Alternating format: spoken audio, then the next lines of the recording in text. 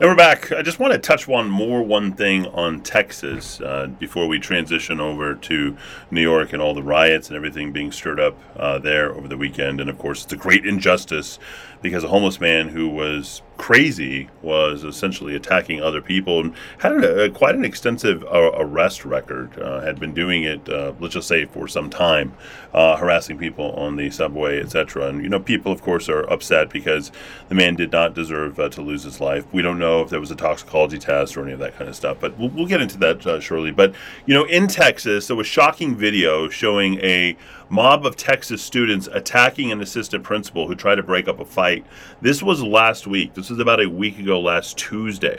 And it left her so badly beaten that she was rushed to a hospital, unable to speak, according to the family. Now, these were students, who were attacking their own assistant principal. It was filmed, actually, to be specific, it was filmed on Thursday, April, I think, 28th, if I'm not mistaken, when this was, where two ninth graders got into a brawl in the hallway at a high school called Westfield in Houston, Texas. Now, Houston is largely, especially after 2005, has become increasingly black, has become increasingly violent.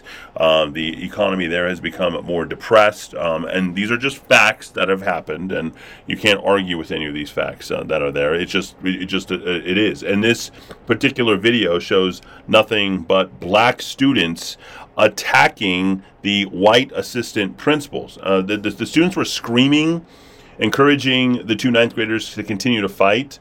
They were all filming on their phones. One girl even jumping for joy as the pair throw a number of haymakers at one another. And then you also saw these clips where a woman or a girl in a pink blazer racing to try and stop the fight. Well, guess who that is? That is the assistant principal. And all of these black students start attacking the white principal, and they start calling her bitch, everybody kick the hoe, she's pushed to the floor, she's kicked while she's on the ground. Like, this isn't the only video across the country that's like this. This one, however, is happening in Texas at a school.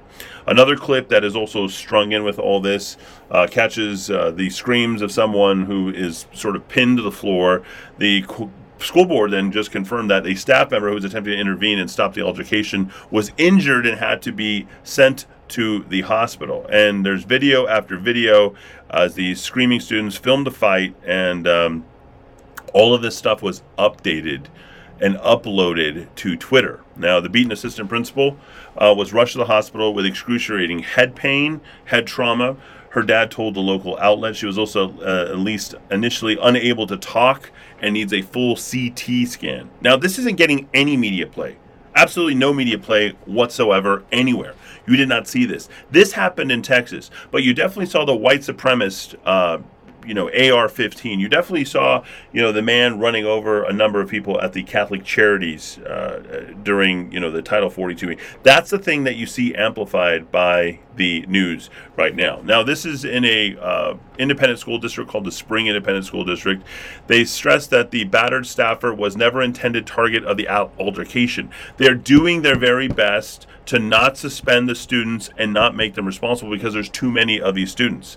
What they do say is that they're conducting a full investigation of all the students involved. Some have already been identified for disciplinary action, but they didn't say what the disciplinary action, what it was going to be. They said the punishments could include going through the Texas Juvenile Alternative Educational Program, which could lead to expulsion, but as of this point, nothing has been done. We do know that an assistant principal was taken to the hospital for a CT scan. She tried to break it up, but you have to understand that when your own teachers don't feel safe and they cannot govern, then nothing can happen. And it's not just teachers, it's police officers. It's people who represent us and try to do their very best to sort of keep law and order in society. And if you knew it was that unsafe to ride a subway, if you knew that it was that unsafe to send your children to school, would you send your children there? Would you take that subway? Would you do that? If the parents knew how unsafe inside the school is, they would be very, very angry and upset. You would not be sending your children to any of these institutions. Now, last week, what we did hear all about is a man choked by a Marine. It was said over and over and over again. And you heard about, Jordan Neely. Now, here's your next George Floyd incident. His mom, sadly, was murdered back in 2007, and he sort of never regained himself on account of that, and I'm really sorry for the type of life that he has lived. But on Monday, after yelling at passengers on a New York subway train that he was hungry and thirsty and tired of having nothing, he was held after he attacked two different subriders. And he was held in a chokehold until he calmed down, and then he later died. He probably didn't have much nutrition in him. He probably was not able to fight the guy off, but he was violent nonetheless. But prosecutors in Manhattan are going to do their very best and going to do an ongoing investigation to prosecute the Marine who is trying to keep everybody else safe. It didn't help the assistant principal in Texas. It didn't help the Marine in New York City. Okay?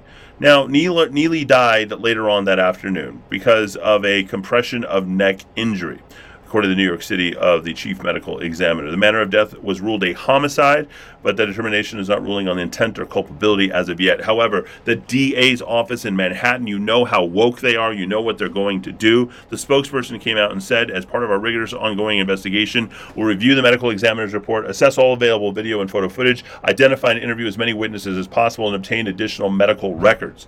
They told police that Neely and another man were riding northbound when the other man put Neely in a chokehold, causing him to lose consciousness, and you can watch complete and total video right there. So none of these students in Texas are going to be held accountable, right? Not that you don't know what's going to happen, but you definitely know what's going to happen to this Marine who has served this country and was trying to keep other people safe that are on there. Now, a man by the name of Juan Alberto Vasquez said he was riding the subway when he saw Neely enter the car just as the doors were closing.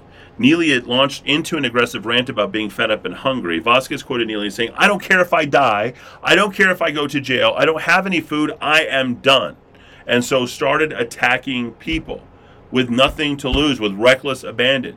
Vasquez said that Neely did not argue or have any interaction with the man who put him into a chokehold. He said he saw the man cut off Neely from behind and heard the sound when both men fell to the ground and he was held there. Now, NYPD officers immediately responded to the subway station in downtown Manhattan last Monday before 2:30 p.m. and found him unconscious. First aid was rendered. He died about 3 hours later. Now, the GoFundMe site for Neely has already raised, that last check, when I looked yesterday, it was like $54,000. It's the Jordan Neely We Love You site.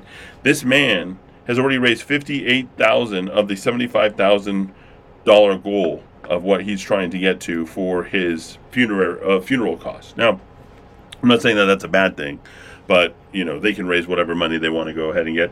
But their attempt is going to be try, as they circulate this in the news, particularly in MSNBC, CNN, as much of it, you saw Al Sharpton coming out over the weekend talking about this, that there needs to be justice for Jordan Neely. This is what is continually done every single time, where these people are carted out in front, multiple funerals, and there's going to be a huge multi-million-dollar windfall. You're going to see Benjamin Crump show up. You're going to talk about the murder of homeless people. You're going to talk about the murder of black people by people who are decorated military or decorated police. Like, this all fits that narrative, folks, and it's not going to stop anytime soon.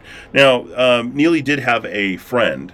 His name was Moses, and he told CNN that Neely was greatly affected by the murder of his mother. He disclosed that she was murdered and her body was put into a suitcase. It traumatized him. He was not expecting that. The brutal way she was taken had a big impact on him, the brutality behind that. Yes, we understand that he had a terrible life. We understand that, he had a big personality. We understand all of that. But is there any space for the Marine to be protected in terms of, hey, it was an accident? So we have two military people. As soon as you're in the military, you can handle yourself, and you are, somehow liable for whatever happens to anybody around. So you see the liberal news media doing its very best to run interference on the left side of this. And all weekend long, all you had was protesters terrorizing New York City. There was tear gas dispensed. There was dangerous situations throughout the weekend.